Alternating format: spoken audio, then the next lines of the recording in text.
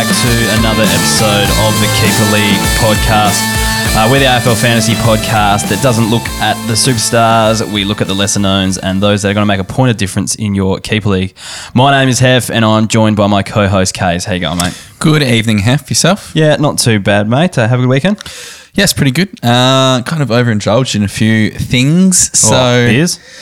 Beers, lots of meat. So I'm hoping this kombucha saves my growing indigestion. So your gut health this week? My gut health. I'm very much in need of some raspberry lemonade kombucha. Yeah, I think it's a good week for it. I think I had a weekend off the beers, and probably I plan to have a few more after my my hit out a few weeks ago. So these really got me through the weekend where I was really craving a beer. I just had a few kombuchas in the fridge, cracked a few, and helped me get through. So great alternative. Very nice. Well, I hope this does its thing. So thank you, Remedy, for potentially healing me. Straight off the bat, we're into the Remedy plug. It's just getting earlier and earlier in the podcast these days. Honestly, I have never felt shitter at work today. And I was just I need some quickies or something. So hopefully the good stuff here helps me out. All right, watch much footy over the weekend? Yes, bit on Friday, Saturday, Sunday. Thursday as well, I should say. What was your highlight of the week, mate? My highlight of the week. Favourite player, favourite fantasy player. Who's your? Well, obviously your we star don't really on have to your go team? into my favourite fantasy player. Was it going to be Jack Bowes? No. Oh, who was it? Well, he came back from the dead. Tim English, actually. He got some That's what it would real be. good junk time stuff. No, my side performed admirably. Actually got the win in both leagues. I beat you in the podcasters league because it seems you just forgot to check your team. I had a donut. I think I would have actually beaten you anyway, so I feel good about I think that. you But obviously, Callum Mills is the story. Yeah. So, of course, yeah. But no, it was good. I was having a few beers Saturday night, watched the Isaac Rankin show. Oh, geez, how good was that? And he's a star. And obviously, it was good to see the Dons get a win and put it in the top four. My highlights, we'll talk about, I guess, these players later on the show, but a few of the debutants this weekend, two of them that I own that I was really happy with, and there was a third one as well. But Dylan Stevens, very happy with his debut, and Very also classy. Will Day, who I've also... Yeah. So Dylan Stevens, I got my list. Will Day, I've got my rookie list, so it's a free swing for the next 3 years. I don't have to use him as a keeper. Very nice. Like that one. Brayden Ainsworth was another one that was happy he debuted, and hopefully he holds his spot because I want to see more of him as well. But enough chatting about our teams, Kaes. Let's move on to the round rewind.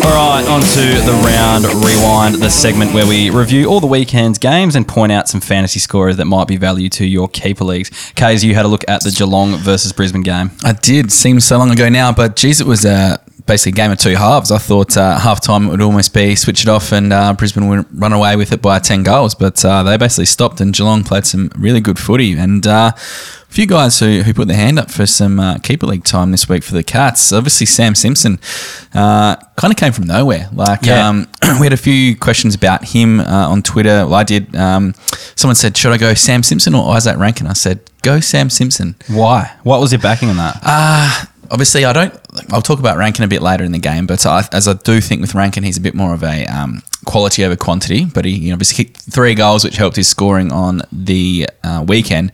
But Sam Simpson, I think just that bigger body, he's VFL ready. His stats in the VFL last year only when he averaged 78 with 2 tons, so nothing ridiculous, but I kind of banked him to kind of come in and get a 60 or 70, but obviously overproduced and got that 100. Yeah, now I'm thinking of it. I was thinking I'd probably go Rankin, but I was more so thinking of this season and job security. But I think we've got to remember I'm playing keeper. I'm too caught up in my fantasy ranking at the moment. But I think playing keeper leagues is probably a good option going forward. He does have the potential to be a big scorer, as he showed on the weekend. Well, yeah, he's got that not ranger. He's just a big body like mid. So He's a unit. He was everywhere. 27 touches, 6 marks and 5 tackles is very good. And as I said, his size is very conducive to AFL footy. We see the 5 types who are just huge and get around the ground. But when I actually wrote my notes on Friday morning, he was only 4% owned. I think he's jumped up about 30% over the weekend, which is obviously understandable. Probably aided a bit by Duncan and Narkle going down and just kind of kept accumulating stats through that midfield. So you obviously think he'll be keeping his spot going forward, especially in the whole hub kind of thing, and he did play well. So just be interesting to see, when a few more people come into that side and, there's not injuries, whether he's going to go back to that score. I don't think, but I still think he could probably pop out a 60 or 70 this week if he gets the same kind of role. Thinking the same. No doubt he'll play next week, but when Duncan and Narkle do come back, of the like, will he keep producing the same numbers? Will he hold his spot? Yeah. It's his third season in the comp, isn't it? Yeah. Third? Yeah, so it's breakout year. Yeah. Well, everything lines up perfectly, doesn't it? It does. All right, let's Really move on. Tomahawk, 99 points for him. He's really enjoying a purple patch of form. Back-to-back 90s for him. But while he's kicking goals, he's actually really working hard too. I think you talked about it with Dixon last week. Like Tomahawk's averaging 15 touches and 7 marks in the last 3 games. So he's getting up the ground, laid 5 tackles on Thursday. And look, his lowest score of this year is only 43. Now, I know that's not massive, but it's still a 50-odd non-Corona. So it's far from disgraceful as your last forward, really. The Cats look strong, and I think he's probably one you could look to bring in for your side if you're contending this year, because Cats are going well. He's kicking goals. He's looking fit. He's looking hungry. Just kind of as a stable player who's not really going to bottom out too much. And if he kicks a couple goals, he's going to be pushing towards that 80, 90. He's almost 2G4P for mine. Like last year, he was definitely. He's one that's come back to the pod. BTP. Just more on his age, he kind of floats back in because people start to He's one that kind of always pops up in drafts, for keeper league redrafts, that kind of thing. He's usually there, isn't he? Yeah. And he is traded. He's a tradable commodity, so it might be interesting to see if he gets shuffled around a few clubs at the moment. Now, Kaes, 2 weeks ago, you were talking about a guy that you said would be a sneaky little flyer, pick up off the waiver, and he delivered a donut. But what happened this week? He had 53, but shit, he was basically... Who are we talking about? Sorry, I'm talking about Mark O'Connor. We should all know this as you avid listeners of the pod. But look, had that 100 a couple of weeks ago and then a 45 last week. And, 53 this week's not massive, but he was the leading point scorer at quarter time when his side was under siege. And then he only scored 5 points from half time on. And in his defence, it didn't actually spend much time in the Cats' backline. He wasn't even really required in that last half. But when it was down there a lot, he was, getting a fair bit of it. And he took a lot of kickouts, which is very interesting considering that Zach Tui's back there. Now, we know that Tommy Stewart's out for a while. And look, I think 43% owned. He's definitely quality backup or serviceable or even this week could be loopholeable in your side. Interestingly, he's actually in the Geelong leadership squad too, which I forgot about at the start of the year, but they obviously rate him highly as a leader and a key member of their team. So I don't think he's going anywhere in terms of his role at the club, but it's just going to be interesting to see if he can start picking up a few more scores going forward. Yeah, I was rubbing my hands together at half time. I was like, beauty Kaes, we got one good call here. And I didn't actually check his score in the game, and then I realised it was only 53 just then. Yeah. So I was expecting him to go huge. Well, as I say, he was 45 at half time and then just hardly touched the ball, but it didn't really go down there. I still reckon you're onto something here. I think he's building. Yep. Last one for the Cats was Big Sav Radigalea. He had 55 points. Look, he's gone mid-50s in his last 3 to 4 games and is kind of becoming that real hybrid, potentially, your last forward or an R2 if you're playing two rucks in your league. Look, he had 10 marks, 4 marks, 10 touches, 4 marks, 5 hitouts, 3 or 4 tackles and a snag. Now, Geelong love him. And I'm just get the feeling with someone like him, it won't surprise me if he really takes the game by the scruff of the neck, potentially not being a massive fantasy star, but I reckon he's probably got a 100-point game in him this year if he really, gets a hold of the footy and kicks a few, has a few hit-outs, etc. And he lays the tackles, which is good for a big guy. Yeah, not a bad game for the big fella, but I don't know. One of his better games, I think, and I don't think you're going to get too much more from him than this, that's all. I think he's around the mark, but yeah, I'm not too excited. But if he gets more time in the ruck, eventually he could go right because he's quite athletic and he can get around the ground a bit. Anyway, on to the Lions, who were very, very stinky in the last half.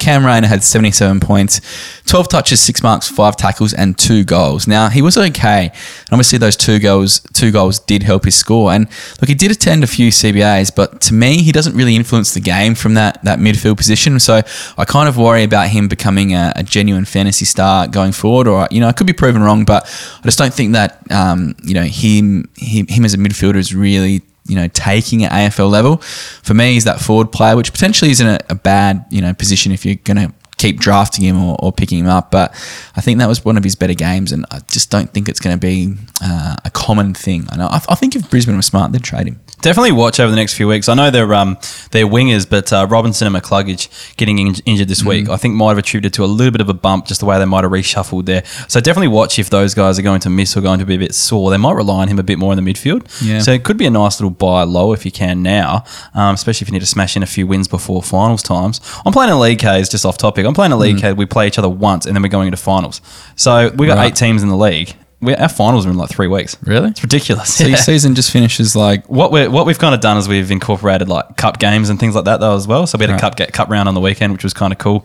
So my team's not going great. I think it's in the 4 just, but I'm into the semi-finals of the cup, so that's good fun. Awesome. But anyway, we just kind of made up some random shit for this league. So proud. Just interesting though. Interesting that that the some leagues are kind of getting halfway to the halfway point. Really. Well, yeah, we're halfway of ours. I was looking at that today, but it's getting to the crunch time for a few teams. And lastly, for the Lions, Callum Archie, 55 points for him, 15 touches and 4 tackles. He's averaging just about 48 this season. Does some okay things from that back line kind of wing. But I think the only reason I'm bringing him up is I think he's got some back potential to be added this week. Now, he's the mid only, which kind of, for me, makes him a no-go.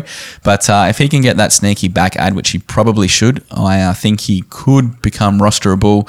He's doing enough right in terms of his run and carry off the back line. His disposal sometimes lets him down. But look, he's getting a game in that Brisbane side, which does, say some good stuff. But only 34% owned. If he does get the back add, he kind of becomes an interesting play for me going forward. All right, we'll move on to Collingwood versus Hawthorn, a game I had a look at. The first player I'm going to talk about is Darcy Moore. So he had 80 points on the weekend, playing at centre half back. He's in great form, really. He's kind of all Australian form with kind of Harris Andrews. Didn't have the greatest game last week, but before last week he was looking like he was pretty much in. In really good form, 80 points, but he's only averaging 54 this season. Just with the role he plays, I know a lot of people are high on him at the moment.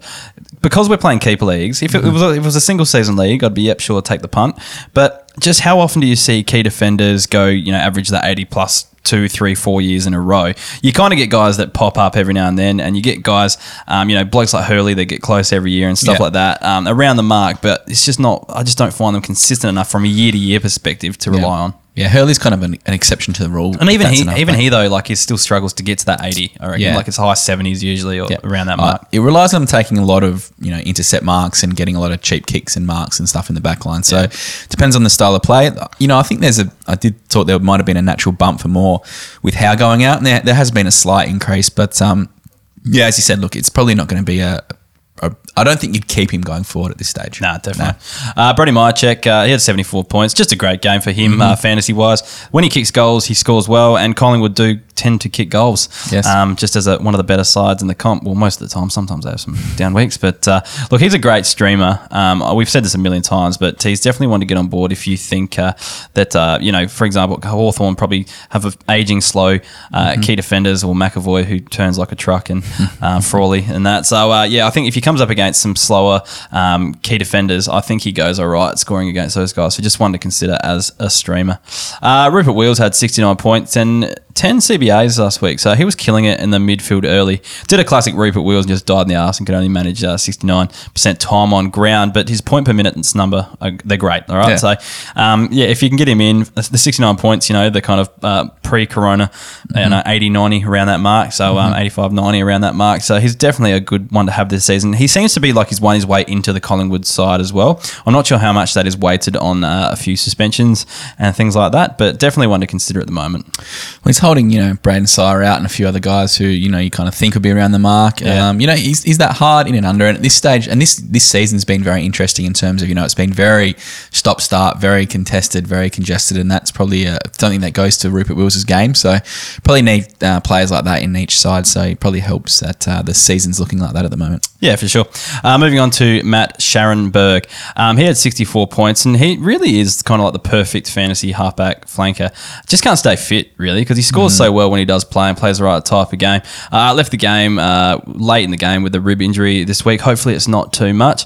I know he's had, 3 knee recos now, so he doesn't really bode well. He's not the kind of, he's made of paper, really. But, we'll wait and see how it goes. Yeah, probably only one that I do like him, and you could definitely take a risk on him each year in a top up, but I don't think you'd ever keep him. But if it's a single season draft year, I think you can probably pick him off the waiver wire and just and play with him week to week. If you want a defender for the rest of the season, like you're lacking one, he's one to think about if he can stay fit. So moving on to some Hawthorn players, I'm going to talk about one of your boys. We actually got called up on or pointed out that we say your boy a lot on this podcast this week, and it's because we have how many boys are you allowed to have? Well, the thing is, I think because we have 3 keeper leagues, well, at least 3. I think I've got 4. 3 keeper leagues each that we play in. we keep deep as well, there's a fair chance that someone's going to be on our list somewhere along the line, and then they become our boys if they're on our list. That's mainly what we're referring to, I think. Well, Morrison was on mine. I dropped him. I talked about beast mode for a while. He's been dropped. He's obviously doesn't play AFL anymore. You kind of come in and out of people that you love. Some stay forever, aka Jack Bowes. But Harry Morrison, he needed to work a bit harder to stay on my list last year, and it's good to see that he's finally getting some points. Anyway, enough about your boy. Let's have a look at him. 81 points this weekend, and he was great for Hawthorn. Really, he really stood out for me. Wearing number 1, I don't know. He just always seemed to be in front of my eyes when he throughout this game. So playing that kind of defensive, halfback, rebounding defender, had 17 disposals, 9 marks. Do you reckon you win a year early on him, Kaes? Don't know, maybe. Probably 2 years early on him, really. Yeah. I don't know.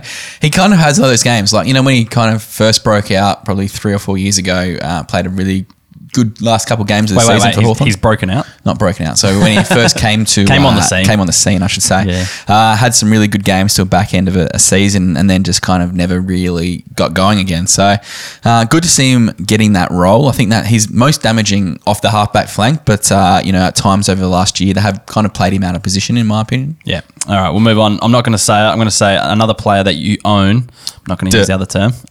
Don't say it. Blake Hardwick. 73 points, been up and down this year, averaging 51 this season. So he had a good game on the weekend, obviously. Took a lot of kickouts, but that 51 average really bugs me because there's 3 scores there below 45. Yep. So the other 2 were over 70, so in the 70s. So it's not too bad. But like I said, he takes kickouts. He's trustworthy enough. That's what I'm trying to get to the bottom of. Is he trustworthy enough to actually field each week, or is he a streamer? No, he's a loopholer. I'm finding the same thing with him. I've got Hardwick in one league, and I've got Duggan in another league. And Duggan is the same, where he's he had a 77 on the weekend, played pretty well. Yeah. But he could bust out a 45, and then that in a tight season, it can be the difference between winning and losing. So there's a few guys of this ilk, these kind of halfback flank types who are a bit of a tease at the moment. I just want to see a bit more, like Bailey Williams, Hayden Krazia. There's so many other guys who the loophole thing is a thing of beauty this year. Yeah, especially if you're playing the rolling lockout like us. It's good fun. You're putting Hardwick on. Whoever plays first out Hardwick and Duggan and see how they go. I think Hardwick's going to be a great player, or a very good fantasy player. He's obviously come in to this season underdone with the injury he had in the preseason. So I'd be very forgiving of him this year in terms of a keeper sense, and I'd probably be holding on to him heading into next year. All right, moving on to Ben McAvoy. So he had 62 points. He was moved around all over the park in this game. Started defence, then moved forward, kicked a goal up there, spent some time on the ruck as well. Had more hit-outs than Segler, which I thought was interesting. If he keeps his form, he's going to be interesting considering he's listed as a defender. As a ruck, surely you've got a better ruck that you can play, surely, unless you're the worst coach in the world. But we won't dive into that too far. No naming names. But look, surely you got a better ruckman. But if he's a defender, he's definitely fieldable at the moment as a defender. Yeah, he is. But once again, he's been, hot and cold. He had the 7-point game and then went into a, 77-point game. He's been shit to the last 2 weeks, but there's a clear difference in his role. He's not staying, well, not really, because he still starts in defence. But who the hell knows what Clarko's going to do to him? Yeah. He's getting Clarko'd. I think, though, it's clear that he's not a defender's asshole, really. So no, he's being put elsewhere. But then it's who's the most important ruckman for their side, and then who do they play favourites, and then does he end up getting chopped? I don't know. It's just messy. I think by the end of the year, we're going to see him in a pretty consistent ruck forward role. I think if you've got him, you're probably having to start him, but I don't think anyone's going to try and get him off you. It's just weird because the David Hale, Ben McAvoy setup worked so well for Hawthorn for so long. Why wouldn't you just continue it with Segler and McAvoy? But as the game moved beyond that, I don't know. We'll talk about Will Day, another player I mentioned earlier, but he had 58 points, 16 disposals, 2 marks, 2 tackles. Just a great fantasy debut for the young fella, I reckon. Hopefully he's done enough to hold his spot this week as well. He averaged 103.2 in the Sample under-18s last year, so he got fantasy pedigree there. There was not a lot of players actually in the whole draft crop that played a lot of senior footy, so we've really only got junior numbers to compare to, except for a handful of Sample guys and one Waffle player. I can't remember who it was. It was Jeremy Sharp. Yeah, it was Sharp, you're right. So they're the only ones who played seniors. So out of the junior numbers, he's one of the better junior fantasy scorers as well. So definitely put him in your black book if he's still available in your keeper pool, waiver pool, which he almost was with us because he went really late in our draft. Definitely one to snap up. All right, another game I watched, Fremantle versus St Kilda, and I'm super pumped to talk about this guy for 2 weeks in a row. The guy who topped the scoring for the winning team, Fremantle. That guy is Andrew Brayshaw. Oh. He sounded so disappointed about that. Well, you can tell me about him. I can tell you. I'll tell you all about it. Don't you worry. Go for it. 87 points Brayshaw scored. And this is with 5 in the side, although severely underdone. How underdone? Didn't get out of the forward half in the second half. So, jury's still out on Brayshaw. Definitely. But look, we're wondering, could he be the big dog in the midfield from now on? So he had 10 centre bounces. He's too small to be a big dog. Well, wait up. This is the guy in the midfield is what I mean. 10 centre bounce tendencies this week. He only had 7 last week, so he's up a little bit. He's building. Fife and Walters, this is my thinking. So Fife and Walters, even when they're fit, they're the guys who are going to get attention before he does. He's always going to be the third string. I've got a little sneaky here, Kaes. Is he 2G4P? It's back-to-back big scores. Oh, well done. He's done 2 good things in 3 years of football. Well done, Andrew. Thought I'd try to sneak it in there. No, I want to see some consistency. I want another 2 games at least, and I want Fife in the midfield then. You know, you can't just go, the best player in the competition is not in the midfield and, he's taking all the time. What did he have? He had 10 CBAs, Fife had 11. So, they're showing around. Sarong had 11. Yeah. Wow. Sarong is definitely going to be a guy that's trying to get into there, which does concern me a little bit. But he's definitely seeing a bump at the moment, even with, Fife in the side, albeit not playing at 100%, I don't think. Mm-hmm. We'll move on anyway. But definitely he's looking good at the moment. So I think every Brayshaw fan out there, give me a tweet at Heff_KL. If you're on Team Brayshaw, just let me know about it. Let's get around him together. All right. Matt Taberner, 73 points, playing up forward. Can lead up high as well to get kicks is what I like about him. He doesn't have to stay home to kind of kick goals to score points. So I like him. I reckon he's really worth owning if you've got him available in your league. Yeah. Looking back last year, and I think he only played a handful of games last year, but when you took out all the guys who lost DPP this year, he was one of the top 10 scorers of last year. So definitely one to consider. Top 10 forwards, sorry, that is. James Aish, moving on, 72 points, 18 disposals, 7 marks, just starting to find some consistency on that wing. If he keeps this up, he'll be 2G4P before long, I reckon. Not as a superstar, but just like he's just going to be owned in every league, so there's no point talking about him. And just honest as days long, Yeah. I agree. Lockie Schultz, he had 62 points, kicked 2 goals, which includes a match winner. I'm sure you get some sort of super coach bump for that, but I never played super coach. So, I don't know, maybe next year invite me to a league and I might play in it and just think it up there. Not my radar though, just as that kind of small general forward as well. Just not one for mine.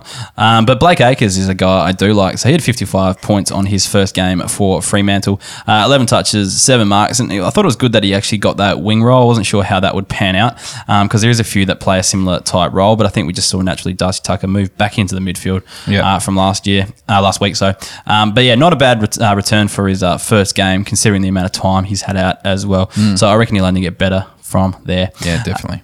St Kilda, Callum Wilkie is the first one I'll talk about. He has 63 points in defence. He made some really nice runs and was getting some, getting some possessions high up on the wing and starting a bit of drive from their half-back line. But look, 18 possessions, 14 kicks. That's a good ratio. My issue with him though as well, he has to lock down a fair bit as well. Yeah. So watch just in case his role is changing. I'm thinking that maybe they're trying to use him more as a running defender. So just keep your eye on him over the next few weeks to see if anything changes there because it could be interesting. He just seems like the bigger guy in their back line, which, can affect the scoring. And it depends on the matchups as well, I think as well. With Fremantle not playing a huge forward line, especially with Darcy going down early, he was sitting up there a bit before. I think it just freed him up a little bit too. So yeah, just keep your eye on him just in case there is a role change there. Tim Membry, 74 points, 3 goals. Worth owning for when he produces games like this. He's a great streamer and / a bench option if you've got the loophole, especially with his rolling lockout. So he's a one I really like. Josh Battle, I don't actually have his fantasy score written here, but from memory I'm going to go with 64. 67, like I think. It's close, 67. Yep. 14 possessions, started forward, but swung around again, spent a bit of time in defence, and the second ruck had a few CBAs. Did he have one? Couple. Yeah, a couple. Then he rucked around the ground. Look, I'm loving the look of him at the moment, though. The interesting thing is, what do you think is going to happen in terms of DPP? Is he still the only defender this year? Yep, at this stage. Is he going to get forward status or ruck status? Definitely forward status. You need more than what's he had?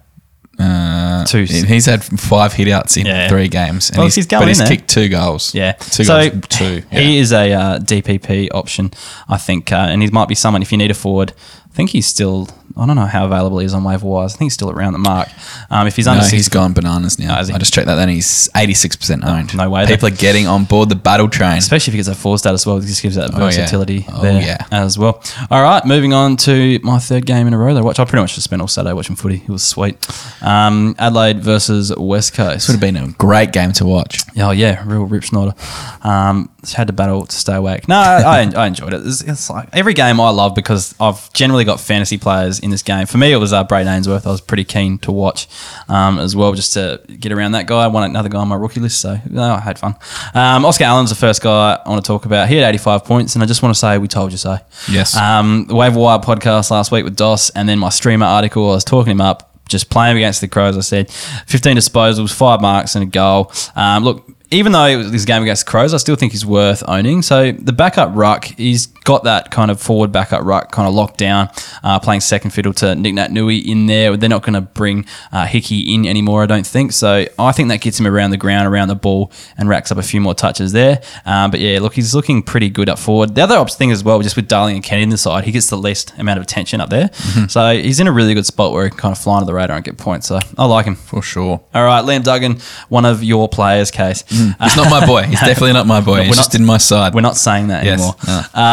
Unless they are my boy. Yeah, unless they're like Jack Bowes, basically. Yes, correct. Who's 2G4P set as correct. well. 77 points, 7 disposals, 7 marks. Like he was the player like making the runs up the field off the half-back line. Good. So I don't know, like there's so many of these defenders like this. You got Hearn, who's not really doing it as much as before. Shepherd does get up a bit, but he was the one they seem to be kind of using with the ball in hand and kind of making the runs up the field, making the plays. So we're talking about it being a tease case, but do you think he's turned the corner this season? Without seeing the game on the weekend, which I wish I actually saw some of this because it would get me very excited. Hopefully, Shanahan, this could potentially be his last year, depending on how West Coast go, etc. He's 31, 32.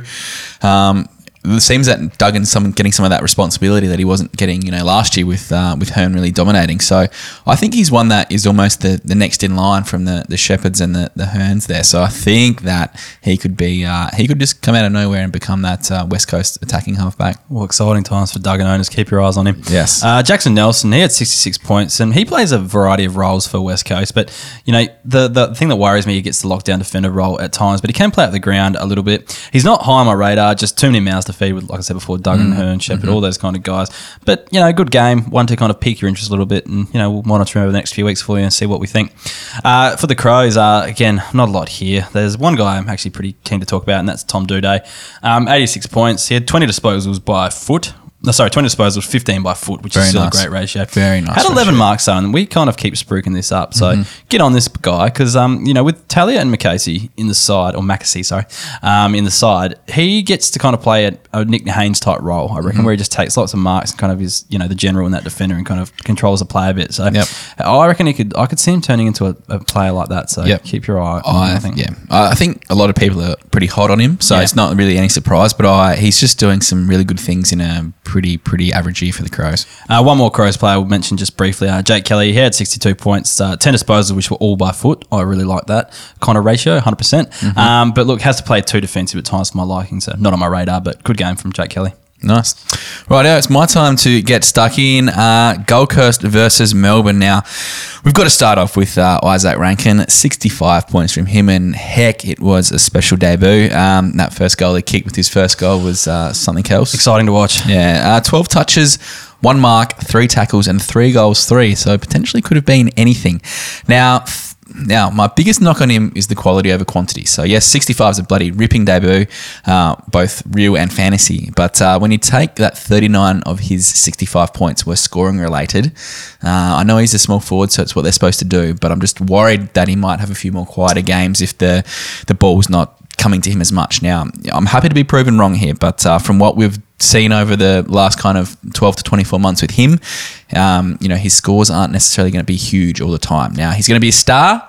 I'm just a bit cautious still on his fantasy concern. No, I agree 100%. I don't think he's going to be a great fantasy player going forward.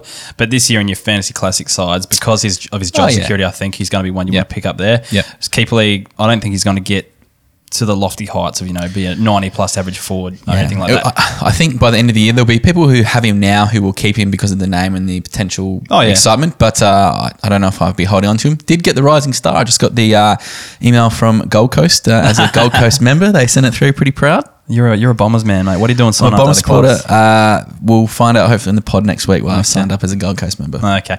No, look, I do like him. It's just reiterating what we just said. He's going to be that type of player who's probably going to be All-Australian one day as a small forward, but never going to be a huge fantasy scorer, I don't think. Yeah. But I could be wrong. Who knows? Noah Anderson, 57 points from him. Another really solid game from him. 17 touches and 3 tackles from only 70% game time. So that's not too bad considering, opportunity, I suppose. I didn't really see much midfield time there. That was kind of taken up with David Swallow and Hugh Greenwood, the likes. Even Lockie Weller was in there. So I was hoping for a bit of that midfield time that potentially, or the CBA time, I should say, that Rao was giving, but didn't really come to fruition there. There's a few other guys for Gold Coast who are, kind of keeper league related who have been a bit down over the last few weeks. Your Darcy McPherson's, etc. There seems to be a bit of a glut, I suppose, of the smaller running types of Gold Coast, and it does seem their scoring seems to fluctuate genuinely on if they're playing well as well. So while Rankin and that had a good game, or even Anderson had a good game, I'm just a bit worried about the next crop of kids coming through. From our kind of perspective, the keeper league perspective. It's not even just kids though. It's just second kind of now that it's second tier players like Fiorini and Will Brodie, who are just fantasy guns when they're out there, who just can't get a game now. And I think it does come down to kind of defensive running and defensive acts and things like that. And these kids are doing that for Dew. And that's what he's really prioritising. And I think that's what he's doing. And it is kind of a bit of a crush on our fantasy game, but it is good for Gold Coast at the same time. Oh, big time. But someone like Fiorini was just nowhere near the ball at all on Saturday night. He was, he was up so forward. Weird, he was stuck at forward. He was playing up forward, but then got all of his touches like in the back line. So he had to push up the ground and actually go find the ball. He just was not finding it at all. It was very, very strange. And then I guess we'll talk about this later on, but with Swallow and Hugh Greenwood making up the midfield minutes that Rowe's kind of left, just interesting the way they went about it. Yeah, David Swallow's kind of having a fantastic year this year as well. On to Melbourne. Look, there wasn't too many real keeper league fantasy relevant guys here. Stevie May had 70, so another good game from him. 18 touches, 14 of them being kicks, which we do love, and 5 marks. Now, at 58% owned, I think that's a bit crazy because we talked about him last week that he could really keep developing. Look, he's looking fit. He's playing well. Does all the right things, takes intercept marks, takes the kick-ins, etc. I think for your D4, D5, he's definitely one worth kind of going to. And once again, the scores were a bit hit and miss in this game. Like Harley Bennell, was good to see him back, but only 46 points from him.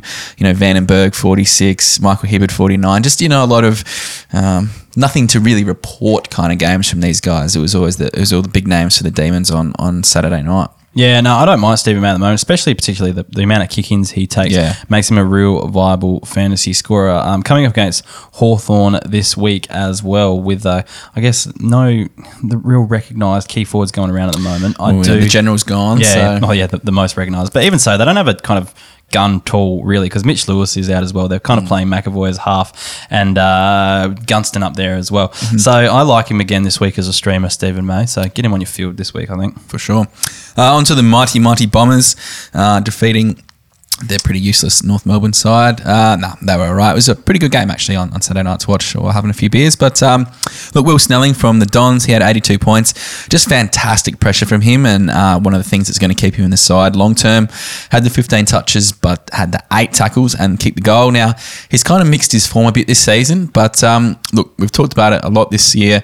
Has the scoring history, both in the kind of half a year he played last year in the AFL and the Sandford the few years before that. Now, just running up that wing and up forward, I think he can be very handy as a long-term play in deeper leagues because he's almost playing, the Devon Smith role, which is allowing Devon Smith to go in the midfield, and now that Shield is going to be out and there seems to be plenty of spots up in that midfield, I think that Snelling's going to get more of a opportunity to kind of roam up and down the ground on the wing, which would be fantastic for owners for him. Yeah, look, he's in good form at the moment, so one to keep your eye on going forward.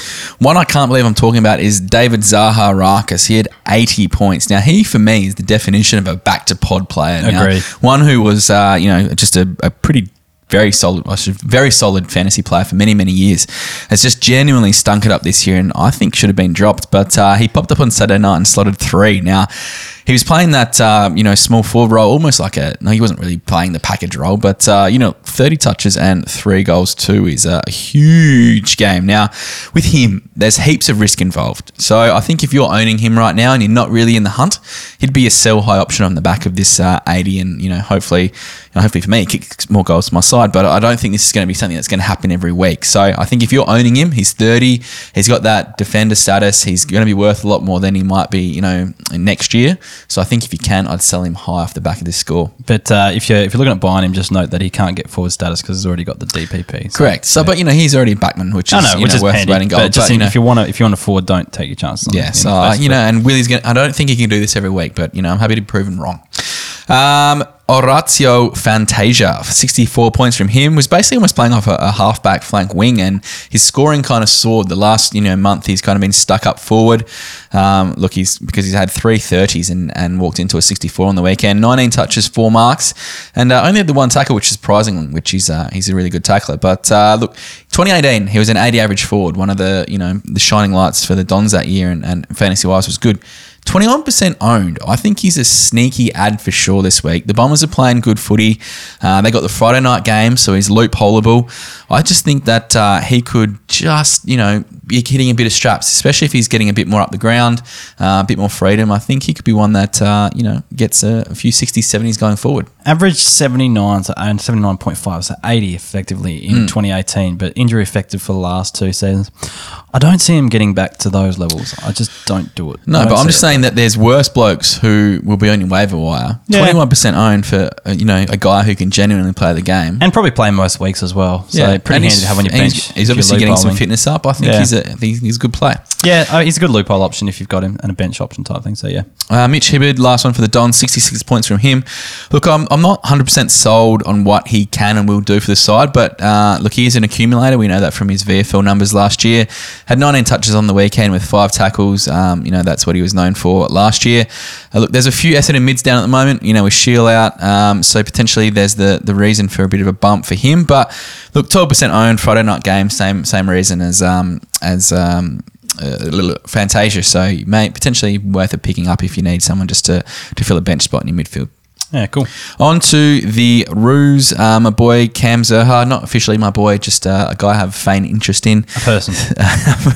A guy I enjoy watching play football. Cam Zerha, 72. He had a PB, 19 touches with 2 goals, and was playing a lot more up the ground with the North outs, which is really, really exciting. So excites me that he can mix it up here, up and around the midfield, but also be that dangerous forward. 34% owned is another one I think you can really target as well. And I think we can see... I think he's going to be something. I don't know exactly who he's going to be like, or, is he going to be Degoe? Is he going to be, I don't know, something else? But, there's something about him. I just love watching him play. I think he does have Degoe potential, like an 80 average, maybe mid-80 at the end of his best season type forward. I can see that in him, but when it's going to happen, I don't know. And if it will happen...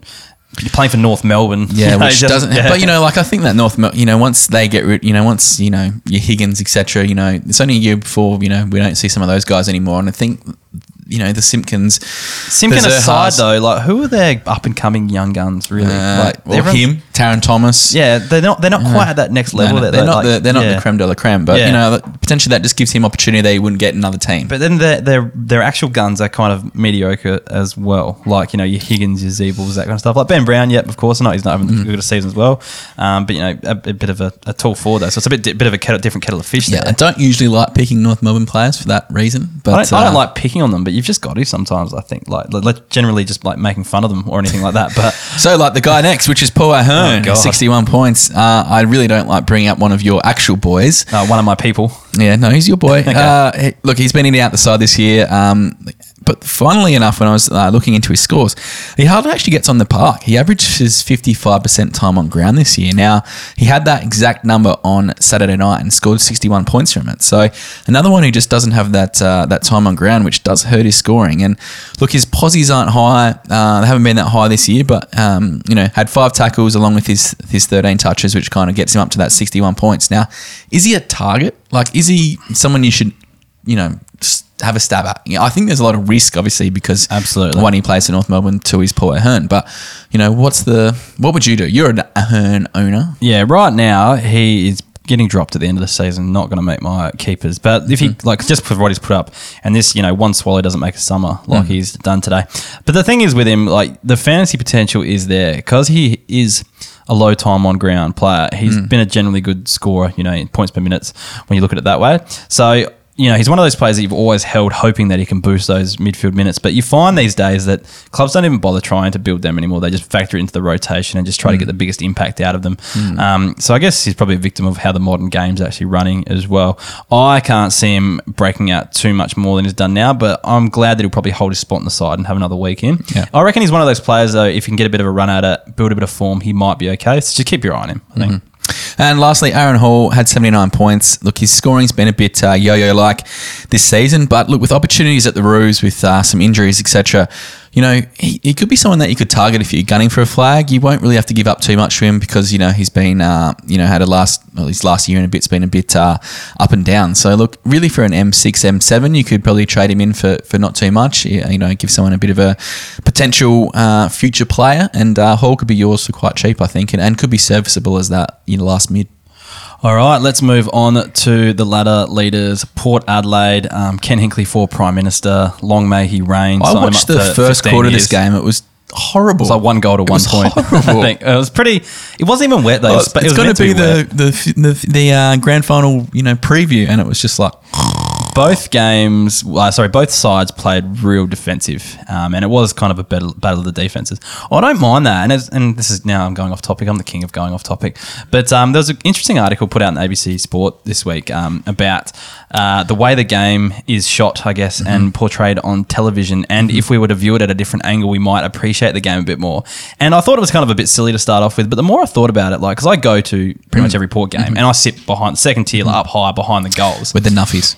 No, with the creme de la creme, the la-di-da types, the hoity-toities of the Port Adelaide supporters, which is still probably just an average, normal everyday human being for Port Adelaide, middle class type person. But anyway, and that's one of those fancy Port Adelaide supporters. I do agree because he has most of his teeth. Yeah, I'm pretty much. I sit where they have the post game functions. So, so it's a nice little spot. But anyway, I do agree because I sit behind the goals and I can actually see the way teams set up strategically, tactically, and the way they play, and you get an appreciation for it. I just cannot fathom that people can like soccer, like football, and then not like the way the game is played, because it's still 10 times more exciting than watching a soccer game. But then the thing is, if I see a 0-0 draw in soccer, I can still appreciate it being kind of the tactical side of it and the way it's actually played. And you can have a 0-0 draw that's actually really exciting. And I kind of find it the same way with football the more I think about it. But anyway, I thought that was just interesting. I think potentially obviously you don't see how much the players push up the ground on TV, and then that people get frustrated then when they're going, have the quick breakaway and they have to chip backwards, sideways because there's literally no one to kick to. Yeah. But, maybe that's coming back to the coaches where, potentially just bloody put someone at full forward and you might be able to kick 10 goals a game because you've got someone sitting there who's not puffed from running 15 kilometres the wrong way. I think if it was that simple though, they would do it already. Obviously, but it's because their man would go and get involved. But I did agree with that article. I think there's some points there. I think it would be good to see just a few more different angles, or like down the ground view a bit more when the ball's in transition. And press stuff like blue that. for behind the goals. Oh, I like that. Yeah. Anyway, let's actually talk about some players. So Kane Farrell, he had 90 points. Didn't I call Kane Farrell in the preseason and you called me crazy? Yeah, but you were talking about him as a small forward and not playing this role. And if he was to be a small forward, you'd still be crazy. But because he's playing on a wing... Maybe I just saw potential. Maybe he did. Well, you could have actually, because there was lots of talk about a few weeks ago, which I didn't really realise is how good of a leg he was. And it's really come to fruition this season. So 90 points for Farrell, playing on the wing, 9 disposals, 11 of them by foot. Also had 6 tackles as well, which bumped his score. You can't claim him as your boy. No, I don't want to claim him as my boy. And he had a huge goal from outside 50, which was a real highlight. But because of his leg, he's been brought into play on the wing in replace of Xavier Dersma. And without Dersma out, he's actually really thriving. This was kind of like a breakout game for him on the weekend. Look, it's going to be interesting because Dersma probably could return next week, but I reckon they'll err on the side of caution, wait to bring him back in Adelaide. So probably won't be back this week, but it's going to be interesting to see how this marries up. Now, I've heard a few people saying that as soon as Dersma is back in, he's out. But my thinking is that Carl Amon is more than capable to play on the inside. If Rockcliffe remains out of the side, especially with Sutcliffe doing his hamstring. He wasn't playing in the midfield anyway. Yeah. I can see Amon going onto the ball and him, Farrell, retaining that wing spot. And actually, it would be a pretty damaging wing combo with Dersma and Farrell on either wing. So I can see him actually holding a spot and potentially scoring okay. I don't necessarily subscribe to that fact that he would come out just for light because surely a team needs 1 speed and 2 good ball users. So exactly. You would sacrifice some other area so that you've got someone who can hit a target inside 50. Port desperately need good ball users, and we found one here, and it's great to see. So, no, I don't see him coming out, and I see him remaining on the wing because he's actually just being a damaging... So is it a buy now? Is it get on? Yeah, I think it is. Yeah, and we'll talk about him in the Waiver Wire podcast for our members that comes out in the... We're recording it in the future, but it comes out in the past for the listeners. So recording it after this, but yeah, this only comes out Wednesday. But anyway, let's move on to Tom Jonas quickly. He had 74 points, just like highlighting good games on the Keep League. Like, we're not always about advocating, pick this guy up, that type of thing. But if you have a good fantasy performance, we'll give you a shout out. So Tom Jonas, here we go. 74 points, 16 touches, and he had 12 by foot, had 8 marks too. So this is probably the bump. He doesn't take a lot of marks usually, but he was clunking them on the weekend. So the way Port defend, though, there's this chance that a keep position defender will score well. Just good luck picking which one it's going to be out of him, Cleary, and the Cannon. Yeah, good luck. But you know what? 2 years ago, he averaged 75, so he's no slouch fantasy wise. But yeah, it is tough to make a case for him to be playing in your side each week. Looking at Carl Amon, 71 points, playing mostly on the wing, but yeah, like we mentioned before, did have a couple CBAs, so he could go in the inside in the future as well. So I reckon he will average the 70 mark this season. So what's that, post-Corona, around that 85? Yeah, 85 mark. And I reckon that's what he'll go at. But the thing is, I think it's about his ceiling. But like I said, if Tom Rockcliffe stays out and they bring in Dersma, could very well go on the inside, and we'll see how he goes there with a bit more CBA numbers coming up. Sam Powell-Pepper is another one. So 68 points, 22 touches, 3 marks, and a goal. Didn't see a CBA bump. So I think he had 11 last week and he had 10 this week. So he actually had less CBAs. But I think with Rockcliffe out, I think it just gave him a bit more importance on the ground and played a more prominent role. So I think the 68 points is attributing to that. I actually had a question in the Gold members group for members there about Sam Powell-Pepper, and they said, will he actually see a scoring bump with Rockcliffe out? And I said, probably not, because I think Sutcliffe might come in and do a tagging job. Well, I was completely wrong there, and I apologise to that member. I hope you forgive me for that one. Sam Powell-Pepper actually looked like he had some speed as well. Like he's slimmed down a touch. Yeah, I think he has. He's just a strong person, so I think he's just got strong legs, leg muscles. He can get around the ground pretty well. Not many GWS players to talk about that aren't already 2G4P. Talked about him last week, but he had 70 points, and he just looks like he's building into the season. And you could get him real cheap because he's going to retire next season. People want to get rid of him. I said that last year. Yeah, well, yeah, you did, but it's going to happen this year. The only reason he's going around again is because they lost the grand final. He wants to go one better this year. But yeah, look, you can get him real cheap if you want a defender that's going to get you around the 65, 70, which is the pre-Corona 80, that type of thing. You can get him so cheap. Just throw out a trade if you want him. Yeah. Let's move on to Sydney versus Richmond, Kaes. Yes, my game now. Heff. Do I need to bring up Callum Mills? Why are you talking about 2G4P? You told me he was never going to be too good for pod. That's actually recorded. Yeah, probably. I did say that, I reckon. Can we dig that up? Yeah, for sure. I'm happy to admit when I'm wrong. Insert now. No, I'm not. I could not be bothered going back through every podcast to find out. Bullshit. But look, a couple of weeks ago we had him still in because we never declared him 2G4P. That was my issue. We never actually declared it. So what you do is go, hey, Kaes, I'm sorry, I was wrong. Sorry, Kaes, I was wrong. He is 2G4P. Let's move on. Okay. Move on to someone who is very exciting to watch is Dylan Stevens. 65 points from him, just super classy. And for us, or for me, for both of us, we are very much spokespeople for SANFL football going into the AFL system, and no surprise that he just kind of stepped into AFL like it was nobody's business. Look, had 10 kicks, only the 1 handball, which is a fantastic ratio for a first game player even. 5 marks and 4 tackles. Now definitely keeps his spot with no Kennedy and now no Heaney, and probably provides a bit more opportunity for some scoring as well. Now at Gold Coast this week, I think he could put up another decent score this week, especially if you've got him in Fantasy Classic or potentially can field him in your keeper Very side. expensive in Classic, but yeah. Okay. Because he was a top 5 draft pick? I don't know enough. Anyway, James Rowbottom, 63.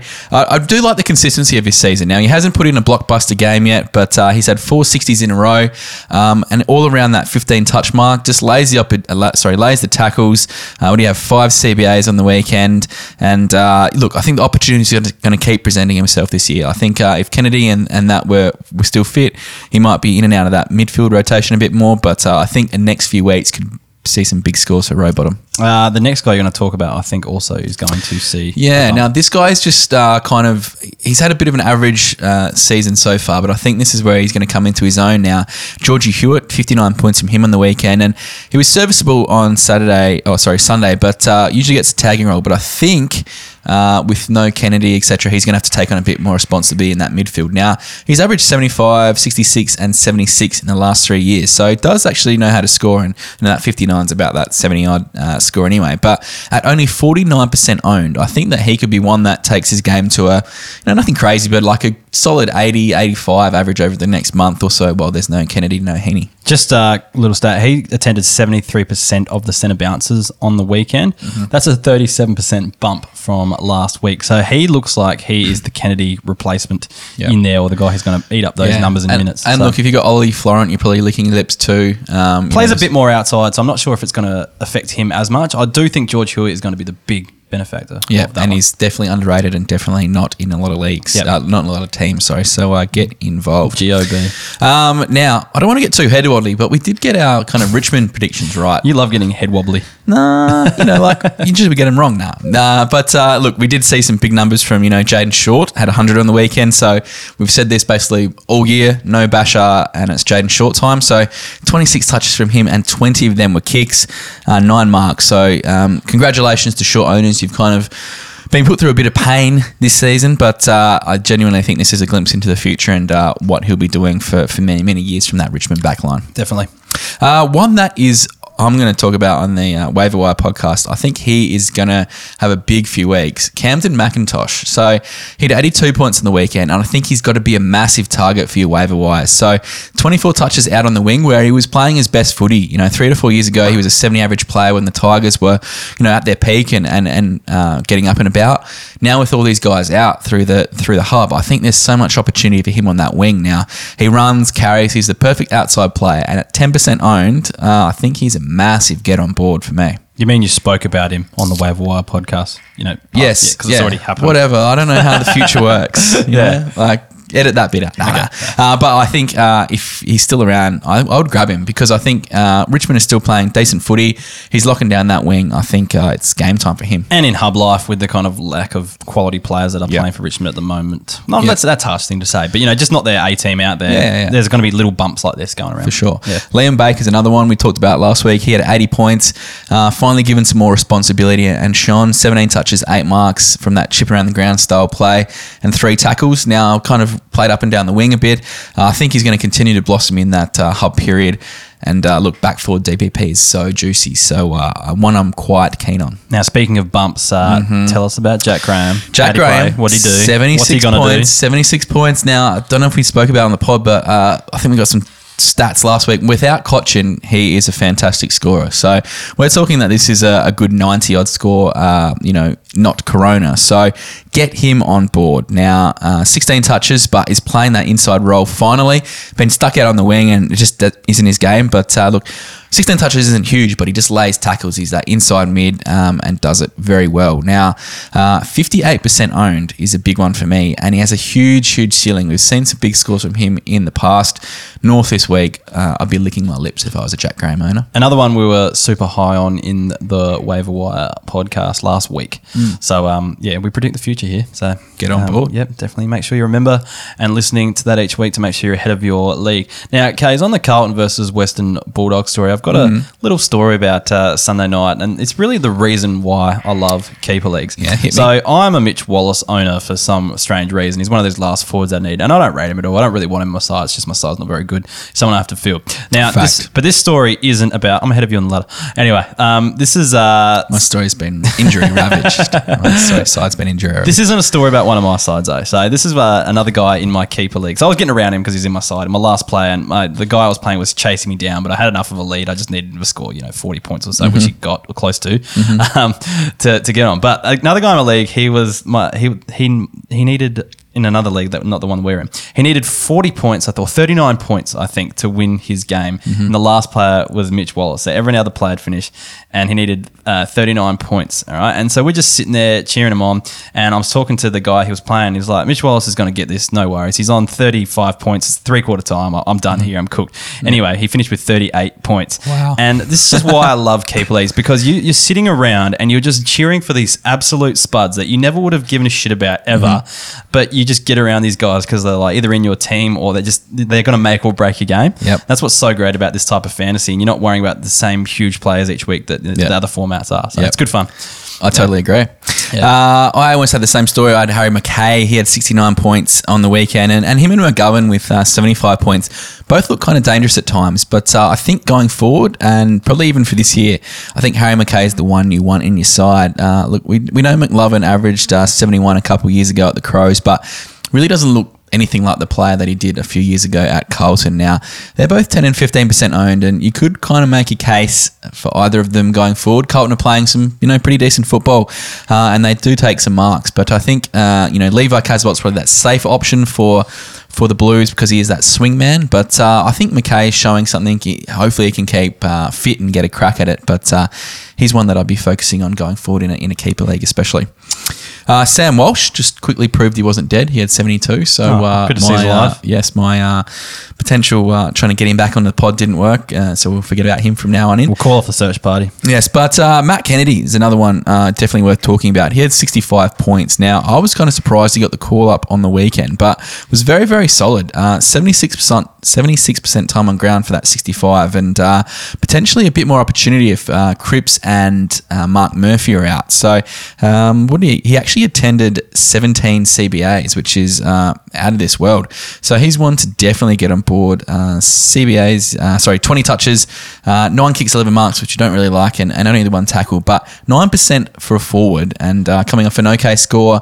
And really, if Cripps and Murphy don't get up, I think he's got to get someone that you try and get into your team. Yeah, definitely. I had him last year. I kind of went early on him last year in our draft. I picked him with my 5th round pick or something like that, and delisted him at the end of the year. And watching that first half, I just felt sick because I think it was on like 45 or something at half time, and I was like, this is a guy who's going to now break out, and I've let him go. But oh well, it's in the past now. He was good. It's in the past. No, he's a good player. Yeah. Laith Vandermeer, 72 points from him. He's had 2 good games. It really looks a lot like Paddy Lipinski. I keep getting confused when he gets the ball. They've got that kind of nice, You've got written here, he looks Lipinski-y. Yeah, he looks Lipinski-y. Okay, that's a new adjective. Yeah. Okay. You have to have double I after Lipinski-y. Okay, wouldn't it be a Y? Wouldn't that be the... No, it's not. I've made the word up. Okay, I will say how it's spelled. Fine. 14 touches, a couple of snakes for him, and was one of the Dogs' better players. Now, centre forward DPP, 28% owned. And look, his job security is not too bad. I think there's others on the chopping block before him. He's doing some good stuff, and looks pretty solid out there. So one I wasn't too keen on earlier on in the season, but definitely proved me wrong, which is good. He's played most games, hasn't he? Yeah. Yeah, so he's definitely got job security. Yeah, especially because there's lots of other guys coming in and out. He missed round 1. Yeah. Yeah, but back-to-back really good weeks. I know he was a low break-even last week, and definitely one I considered getting in AFL Fantasy Classic, but price tag was a bit too high. But definitely he's looking good, yeah. And lucky last is Lewis Butler, 58 points from him. Not a bad score for his second game. Look, off the half-back line, but his disposal was a bit average, turned over a few times. Now, Hayden Crozier is back this week, so I'm thinking he might be the one that comes out for Crozier. Potentially a long-term play. Look, he's only young, first-year player, so good to see him getting some opportunity at Dogs early, but just keep an eye on him. I know it's hard when there's no VFL games to watch, which we'll go back to, but look, just one to monitor going forward. He's one that's right on the cusp this season, but he's going to be definitely in contention going forward, I think. So, yeah. Agreed. All right, that wraps up the round rewind. We'll move on to some projections.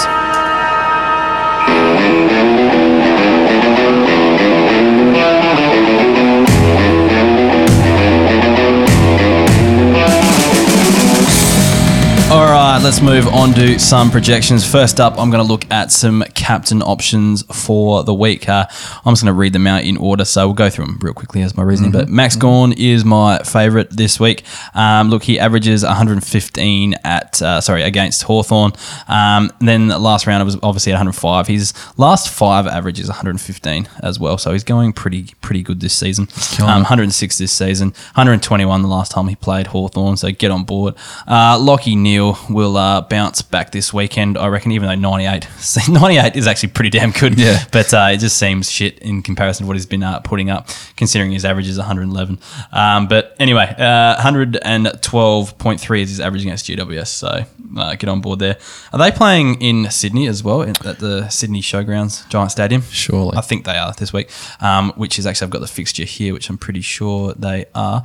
But he goes huge against GWS. He goes huge at Giant Stadium as well. So what's the average there? That is 136.5 is average at Giant Stadium. It's huge. That is massive. So yeah, he's an absolute gun. So expect him to bounce back. In inverted commas this week. Brodie Grundy, we'll back him in again after his 53 last week. Averages 101.2 against Geelong. They're playing at Optus Stadium where averages 122 as well. Up against Darcy Fort, surely he gets the better of him. Surely. 130 was his score the last time they played. Adam Treloar has just picked up where he left off. I'd have no problems captaining him. 91 last week as well. Averages 103 against Geelong. Todd Goldstein's in great form as well. Had 108 last week. He's just absolutely killing it. The ruckman this year have been awesome. So Todd Goldstein's my last captain option from there. On to some streamers. Get Rupert Wills onto your field. We've talked to him about him enough on this podcast, but just do it this week because that fantasy scoring and points per minute scoring is going really well. Same with Matt Scharenberg, basically just because he averages 100 against Geelong and had 132 the last time he played them. So that's what we were talking about earlier. He can actually go pretty big. Yeah. Stephen May against Hawthorn we like as well. Averages 70 against Hawthorn. They're playing in Sydney, I guess. What's their hub base? I can't really remember what that was. I really should write them down, but they're playing at Giant Stadium as well. So he averages 75 there as well. So had 118 the last time he played them. That sounds hugely high. I hope that's correct. I'll have to double check that after. Yeah. Have a look for me, Kaes. I will. You keep talking. Jack Graham, he averages 85 against North Melbourne. So he's only played them once, so that's why. 85 points the last time he played them, but averages 72 at Metricon Stadium, so that's where they're playing this weekend. And Oscar Allen's, we talked about him as well, but we reckon he will continue his good form. Playing against Freo as well, who don't have a super tall back line, and they've already got 2 key defenders, which we talked about, 2 key forwards that they have to worry about before them. So I reckon Oscar Allen will get off the leash again. So yeah. Confirmed 112, had 18 kicks, 14 marks, and dominated. I don't know why I doubt my numbers here. But anyway, so should go right then. For the loopholes, some vice captain guys I like. Sam Menegola is in great form, so have a look at him if he is available. Averages 103 against Collingwood as well. Scott Pendlebury, super underrated, I think, in terms of captain options and stuff like that. He averages 108 against Geelong and had 128 the last time we played them.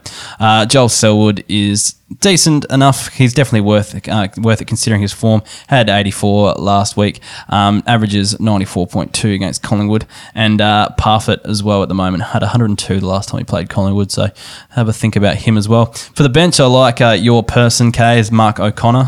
Definitely have him on your bench and get ready to loophole him on if he goes okay. Yep. Darcy Moore is another one that I like that we talked about earlier. Jamie Elliott, he's been playing a lot more midfield time. He copped a bit of a knock on the weekend, but if he comes up okay, definitely have him on your bench ready to go just in case he produces some good numbers playing that Collingwood midfield. All right, let's move on to the membership numbers. So, the membership segment. Just reminding you that we've got our waiver wire podcast that we are recording after this, which is Monday, but comes. But when you're listening to it, it's Wednesday, so it came out Monday. It's just so confusing. Don't even try and explain it. No, I just wanted to point out that you're missing it if you're only hearing it now. If you want to beat your fellow league members to the hottest people on the waiver wire, you need to sign up. Because there's just so many guns this year and like even when we talk about the streamers that are on it as well, like like you this year, because a lot of people are playing rolling lockouts, so it's more important than ever. Is one, and two, the scoring's lower, so games seem to be a lot tighter in our league this year too. So getting that last spot right on your 18-man field is very important. Exactly. Breakout tracker will update weekly. It hasn't been updated this week yet, but I just couldn't get around to it today. But it'll be updated by the time the pod comes out. Same with the projections. They're very close to being uploaded. Probably get uploaded tonight as well. So they're the kind of member options. I think I haven't talked to you about this case, but I want to do a bonus episode sometime soon as well. Yeah. I'll talk about that later. So there'll be more bonus episodes coming out for the mini episodes for the members. Last week we said we got to the end of our gold member pool, but we actually had 2 more gold members sign up. So sweet. Thanks to Frederico Mao and Western Super. So a bit of an unusual name, Western Super. It sounds like a superannuation fund for Western Australians, I think. Sweet. So I think we might have a new sponsor there. I'm happy to move my super over. Western Super. I can't because I work for the government. I don't have a choice. Bad luck. But you can move yours just to support Western Super. Definitely. Put my money where my mouth is. We actually have, I looked it up this week, we have about 230 members, I think it is this season. So sick. That's awesome. A lot of members. And then over 100 gold now. I think we've got 105 gold. So pretty good numbers. And the Facebook group is going bananas at the moment too. Oh, absolutely. There's a question every day, which is great. I'm struggling to actually keep up with them all. I have to kind of look over them, lunch breaks and things like that to see how they're going. But it's a pretty exciting, pretty good place to be. Plus, I think it's great. Like there's an example today, like someone was asking about a Freo player and I just didn't know enough about the Freo player, but you can just dish over to a member that does know a Freo player, just tag them in it, like, hey, Freo guy, you know about this. Can you answer the question? And someone does. It's sweet like that. So, it's really good community because everyone's really deep into keeper leagues, but also knows a lot about their individual teams and depth and stuff like that. So, they do. Yeah. Anyway, join links for everything's in the description. Get on board. All the money we raise goes back into the podcast, whether it be new equipment, advertising, all the kind of hosting fees and things like that go into it. Everything goes back into supporting the podcast. So if you're keen, join up and keep this thing afloat. Disappointingly, Kaes, no podcast reviews this week on Apple. So if you're on an Apple device or use Apple Podcasts for anything, jump on, give us a review. It helps us rise up the ranks. Would be really appreciative and would read it out on the pod and call you an absolute legend for doing so on here. So anyway, let's move on to the listener questions.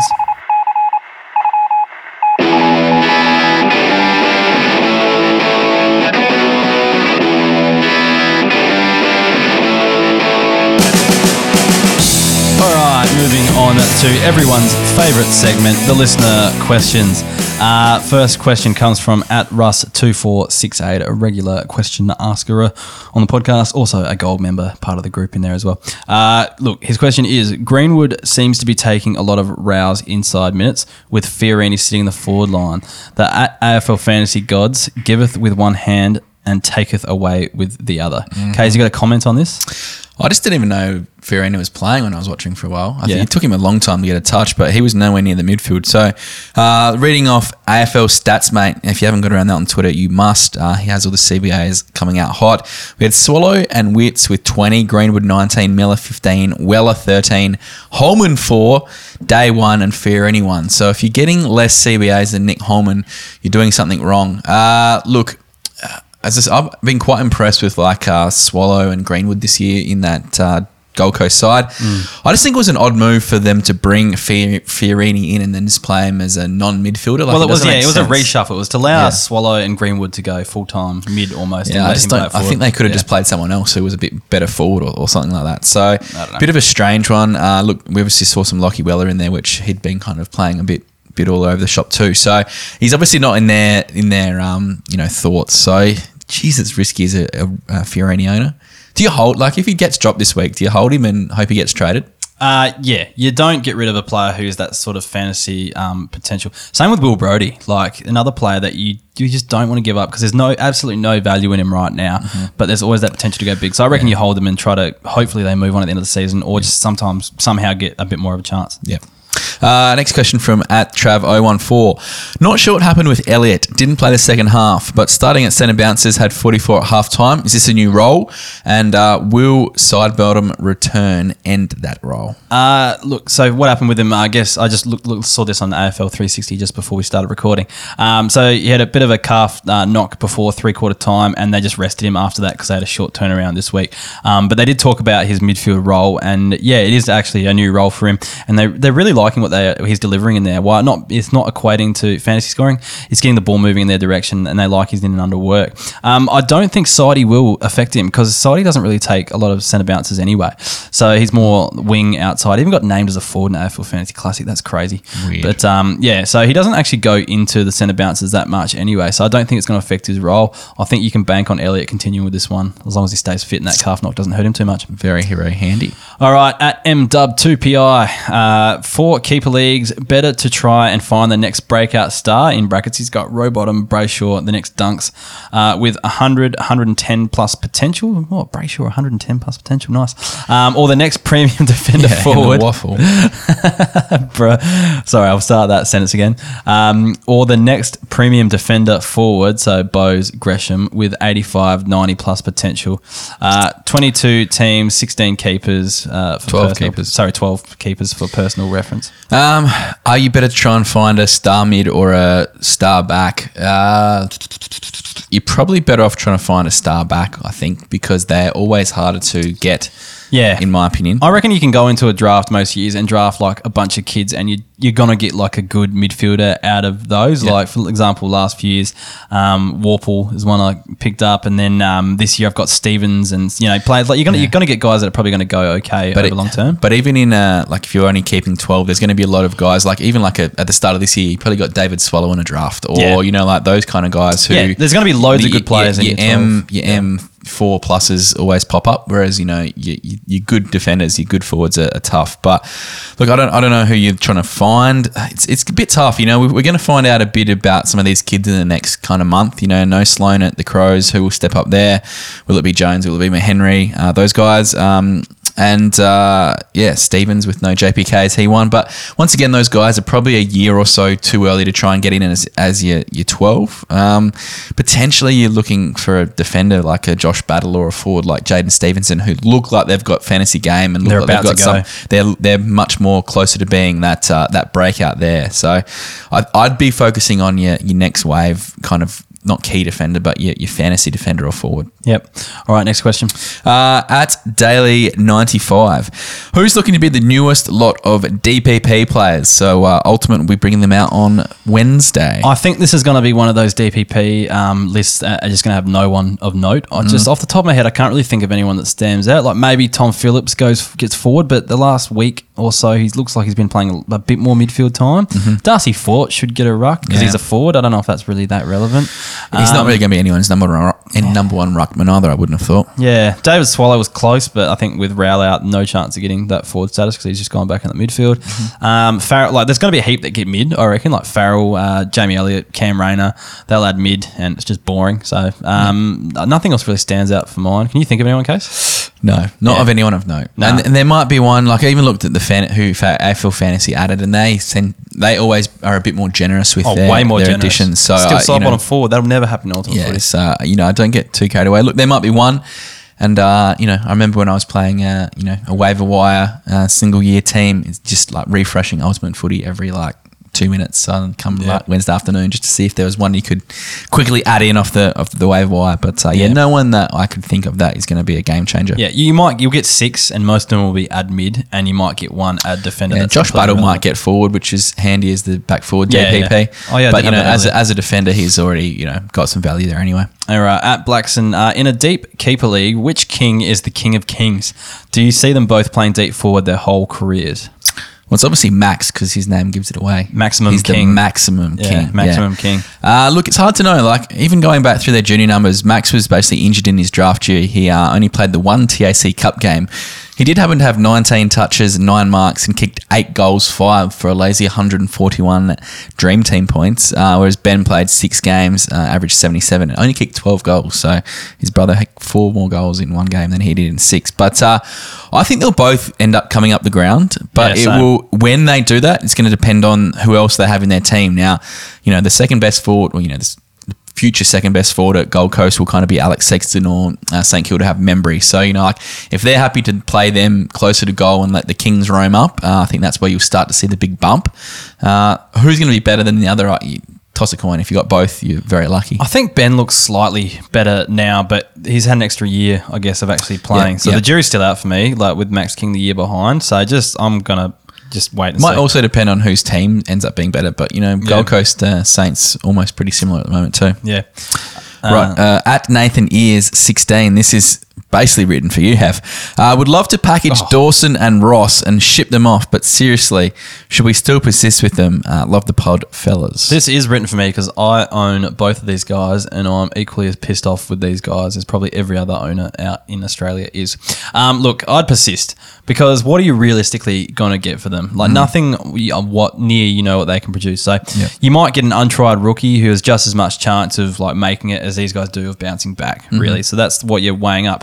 And at least these guys do have runs on the board, and it's probably going to be role specific and how they go. Like Dawson, obviously, you want him to play more in the midfield, which is always potential. You never know when a kid's going to come up and through. You could kind of take that half-back flank role and put him back into the midfield. Ross just actually needs to find the footy. I don't know. He seems to be helping out his other midfielders and copying a bit of heat for them to let players like Steele and Hannah Brenny when he's fit and Zach Jones as well at the moment. So yeah, he seems to let those guys get a bit more of the ball than he does. At least they got the runs on the board though. So I think I'd hold and just persist for at least another season. Wait for next year and see what happens. Tend to agree. Paul Milne, I'm in the premiership window and deciding which Tom Lynch to keep across the next 18 months. For me, it would be Crows Tom Lynch. Look, he's a proven scorer. So if you're looking to hold one of them going into a potential premiership window, he's a proven scorer. He's got more of that fantasy-friendly role where he gets up the ground, gets the easier marks and kicks and stuff like that, and is not as goal-reliant as Tiger Tom is. And look, I think looking back, and obviously the Crows are having an average year, his scoring output depends on how strong the Crows are. So if you just want to ride off 2020 and take him into next year as that potentially your last forward or second forward or third forward or whatever you might be, I think that's going to probably pay off. Look, he's only 29, so he's still got another couple good years in him, and he's that kind of player who's quite smart, will just find the ball naturally, so I'd be holding him for sure. Kind of on the back of what you said, you're worrying about the Crows' quality. I just can't see the Crows being good again in his career. Ever? Nah. Well, I reckon 4 years' time, they're still going to, they reckon they're in like a 4-year rebuild. That's what they're going to probably have to go with at the moment. Someone's got to get the ball.